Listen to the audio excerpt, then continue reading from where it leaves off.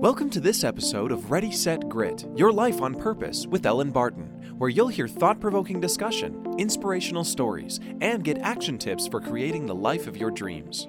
Hello and welcome to Ready, Set, Grit, Your Life on Purpose, a weekly podcast in which we talk about the secrets behind living the life you've always dreamed of. I'm Ellen Barton, and today on the show, my guest is Carrie Kerpen. Carrie has a long list of accomplishments. She is the CEO of the digital marketing company Likeable Media.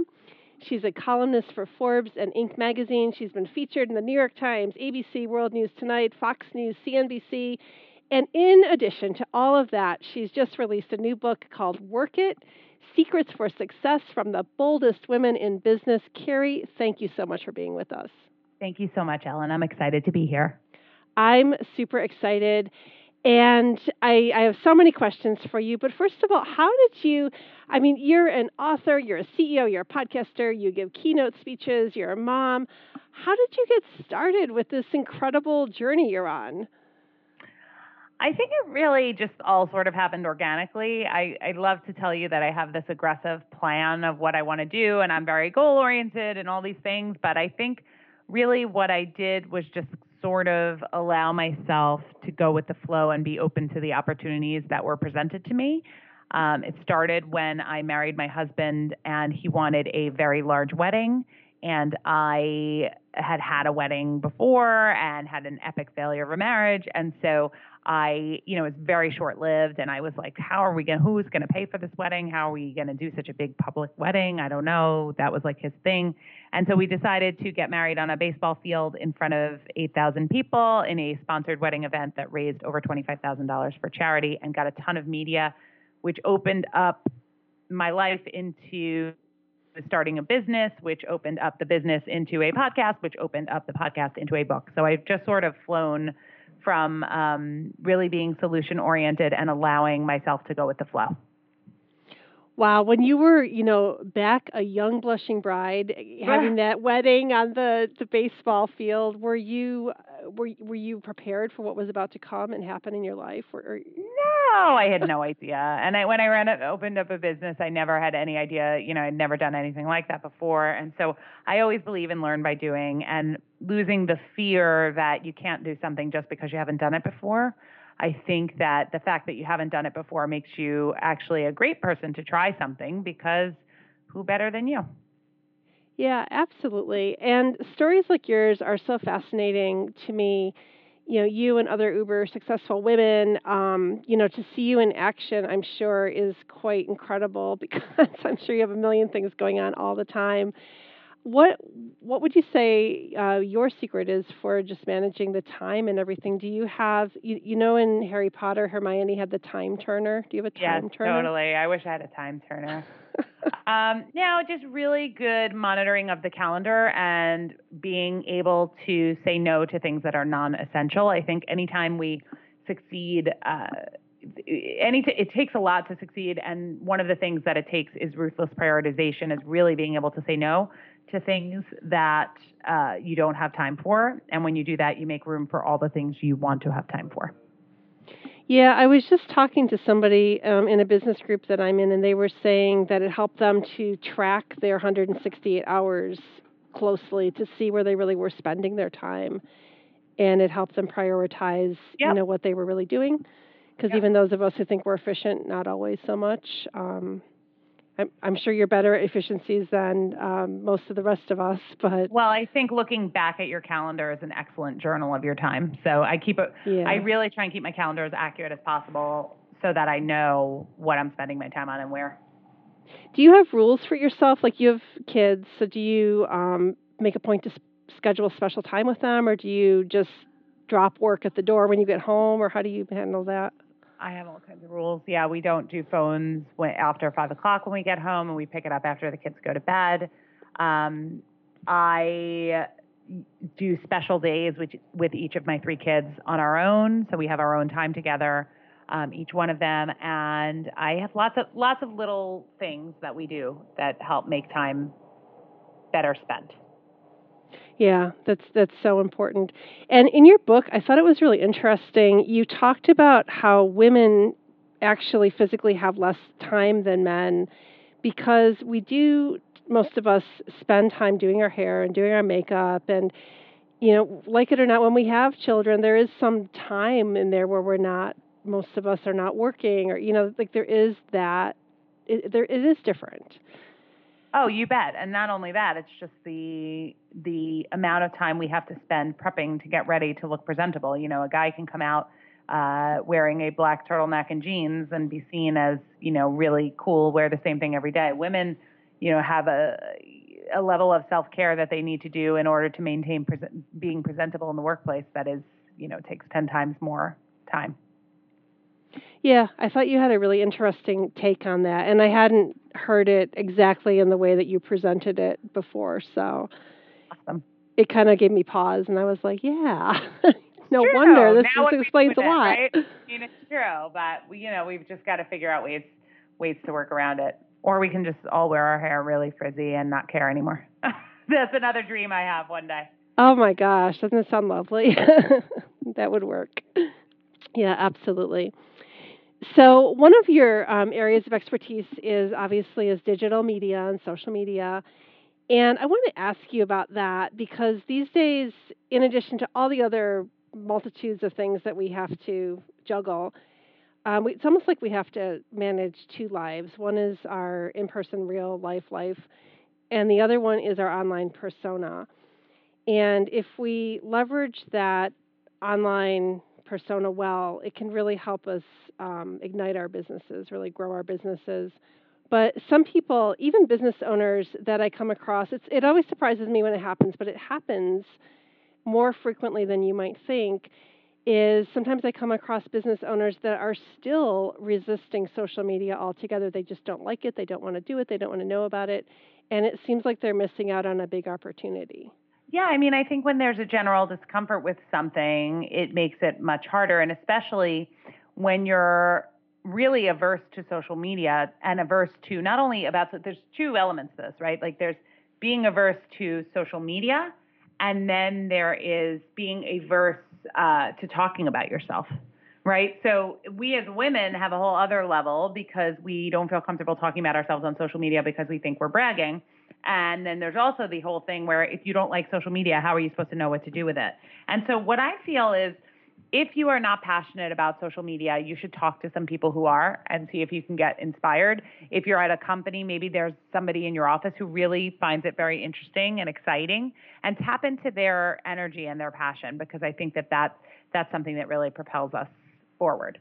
And then thank you for that, but we as business owners, those of us who are on social media, we almost have to think of ourselves as a brand. We almost have to really be very conscientious of what we're posting and how we're posting it everywhere, because obviously nothing ever goes away that you put up on social media. So it's interesting you brought up bragging, because there is this line where we want and need to look successful, appear successful, and yet I guess a lot of us have this self-imposed stigma around bragging. How do you form the perfect balance of that personality in social media? So I think in general, for a long time, women have focused on competence over confidence. So we look at how we can be the best that we can be in our businesses, how we can be the best that we can be in our roles. And yet men get ahead all the time. Consistently, we see they're making more, they're rising to the top more, they're getting to the C-suite, et cetera. And that's because they focus as much on confidence as competence. They've figured out how they can talk about their accomplishments in a way that helps them get ahead. And yet, because we are so focused on competence, the data shows, we do not speak with comfort about our own accomplishments. So the first step is to be able to get comfortable talking about what your accomplishments are. In fact, if I said to you, list 3 really great things that you've done in business this week, this month, whatever it is, and now figure out a way to talk about them in social that doesn't make you uncomfortable, you probably could do it, but it's not going to be a 1, 2, 3 easy thing for most women. Yeah, that's true. That's interesting. But if you said, tell me about ways you helped people this week. It would be a lot easier. 100%. 100%. And then I said to you, tell the success stories of those women on social. You could do that any day.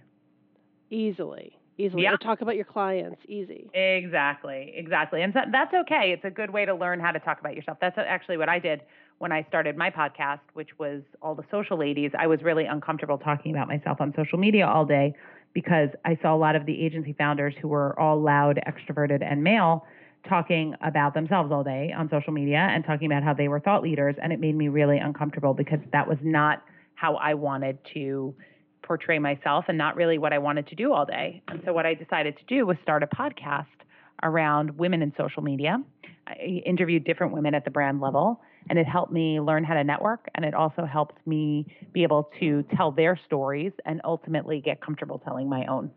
Yeah, and I love your podcast. I've listened to several episodes of it. And good.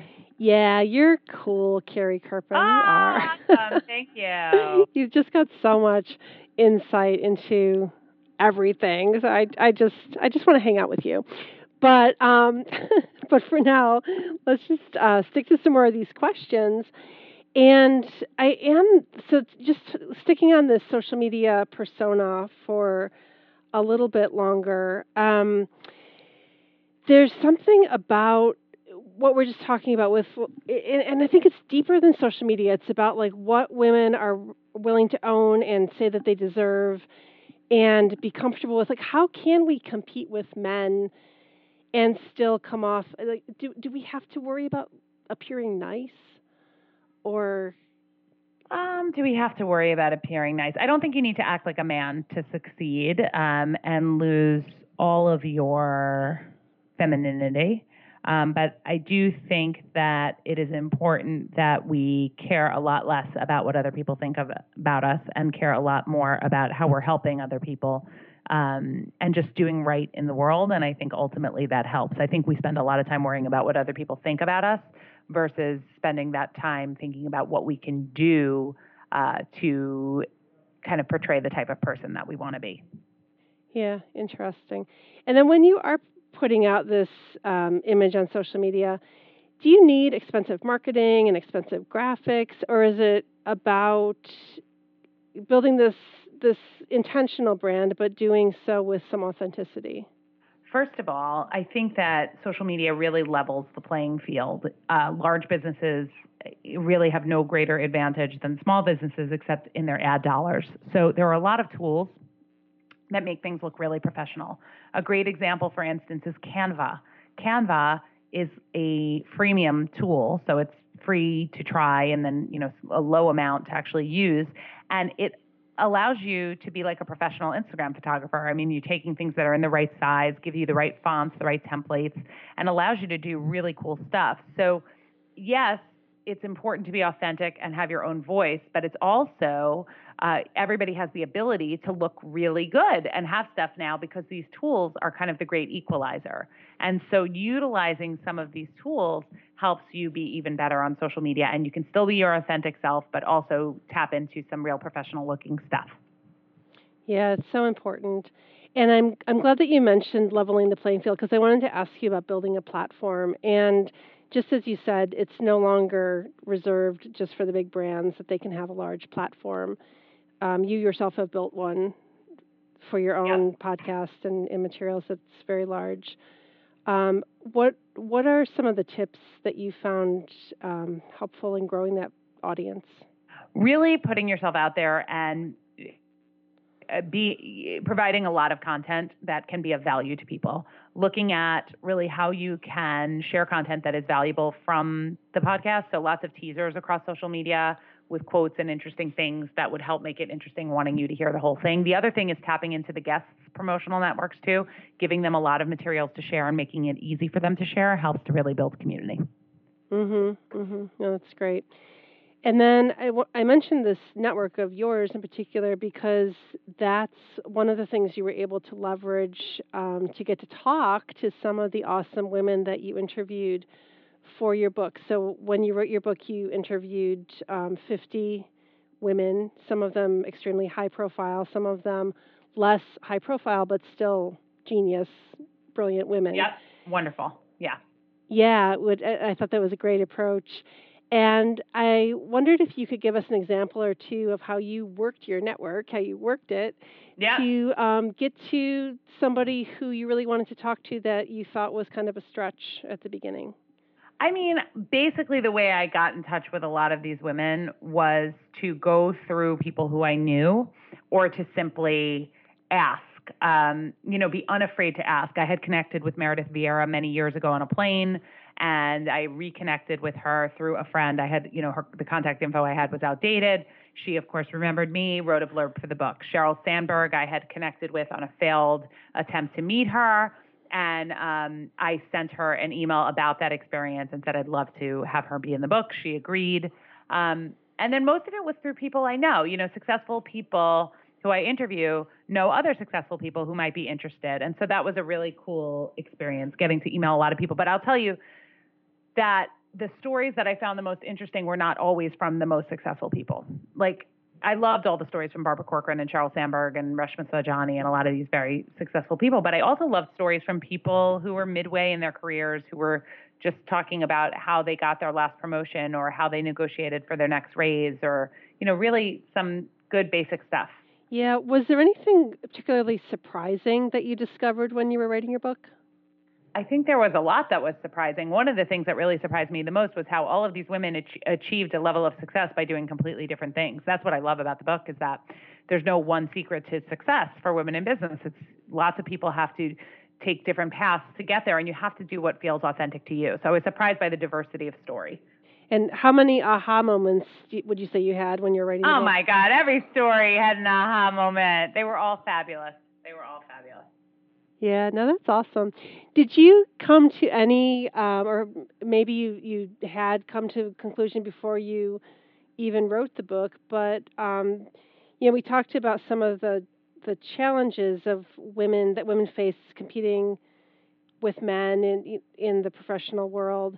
But are there some innate advantages to being a woman professionally in today's society? Oh, I think there are a lot of advantages. I just wrote about this, about one of the biggest advantages, I think, is that we're consistently underestimated. So you can use that underestimation and you can kind of fly under the radar and then really surprise everyone. Nobody was looking at my podcast as a way that Likeable Media would double and eventually triple their business size. You fly sort of under the radar and can really advance quite well. Yeah, no, that's a really good point. And I want to ask you a question. Next week I'm going to be speaking at a local university in their entrepreneurial class, and I've been just kind of talking to some of my business friends and asking them, what is the piece of advice you wish you would have had when you were starting out in your business? What do you think those kids need to hear? Such a good question, because I have so many pieces of advice. Okay, so kids that are just give us all of them. I think that don't be afraid to take a risk when you're young is definitely, what do they have to lose at this point? Yeah. If they're just, it's way before usually you're in a position where you're kind of tied down and have to make a lot of tougher decisions based off of necessity. This is the time. And then the other thing I would say is never, ever, ever underestimate the power of networking. And don't forget about the power of an informational interview. People are almost always willing to take a cup of coffee if they can make it work for them. And if you show the value that you have for that person, they're even more likely to do it. And just also never underestimate the value that you can add to someone's life. Instead of thinking about just what other people can do for you, think about what you can do for other people too. Yeah, absolutely. And I've heard people talk about sales, and they advise, don't sell to somebody, but sell through somebody. See how you can help them, see how they can help you. It's all about just networking, like working it, right? Like your book. Exactly. Networking is key, and really networking in your own way. Many people have discomfort with networking events. Okay, so figure out a different way that you might network. Lots and lots of different ways to network and tapping into them. And there's a ton of those stories in the book. Yeah. What do you think is, looking forward to the future, what do you think is on the horizon in business, or those of us who are entrepreneurs or solopreneurs? What do you think we need to be aware of as the next big thing? For entrepreneurs, not in social media or in general? I guess I'm talking about social media, digital marketing, getting out there, connecting with your customers. Is there something on the horizon that you've seen the beginnings of? Yeah, I think we should all be looking really carefully at voice and the power of voice technology. I think we should be looking at the power of augmented reality and a lot of these things that are happening. And most important, I really think we should be looking at the trends of what's happening with networks. A lot of us have put a lot of time and energy into Facebook. A lot of us put a lot of time and energy into Instagram and this stuff. And I think the time is ripe for a new network to come through, especially given some of the questions around Facebook's data challenges, not only around like the Cambridge Analytica stuff, but also around their reporting of metrics. And the time is ripe for something new to come out. So keep your ears out. See what's happening. Yeah, absolutely. And do you see it swinging back? I guess digital. Yeah. Face-to-face is key. That's always been. Right? It's always been key. Yep. Yeah. And so you've got kids, you've got 3 kids, and are they 3 daughters? 2 daughters, 1 son. 2 daughters, 1 son. So, especially for the girls coming up, because we're talking a lot about girl power and females in the workplace in this conversation. What's the future like for them? I think the future is bright for them. I think this is a time of reckoning with the Me Too movement. I think this is a time where change is actually going to happen. I think nobody was really talking about this stuff. And now, it was in small circles. It wasn't normalized for it to be so widespread. Now, gender equality is not a hot button issue anymore. It's a must-have issue. And so I think that with all of this stuff that's coming out, I think the women of the future are well positioned to have equality, and I'm quite hopeful that they will. No, I feel the same way. And I don't know where you stand on the, we just had the Parkland event, and I was at some of the protests with my daughter, and I feel so hopeful for the future, looking at these kids doing all that they're doing, Yep.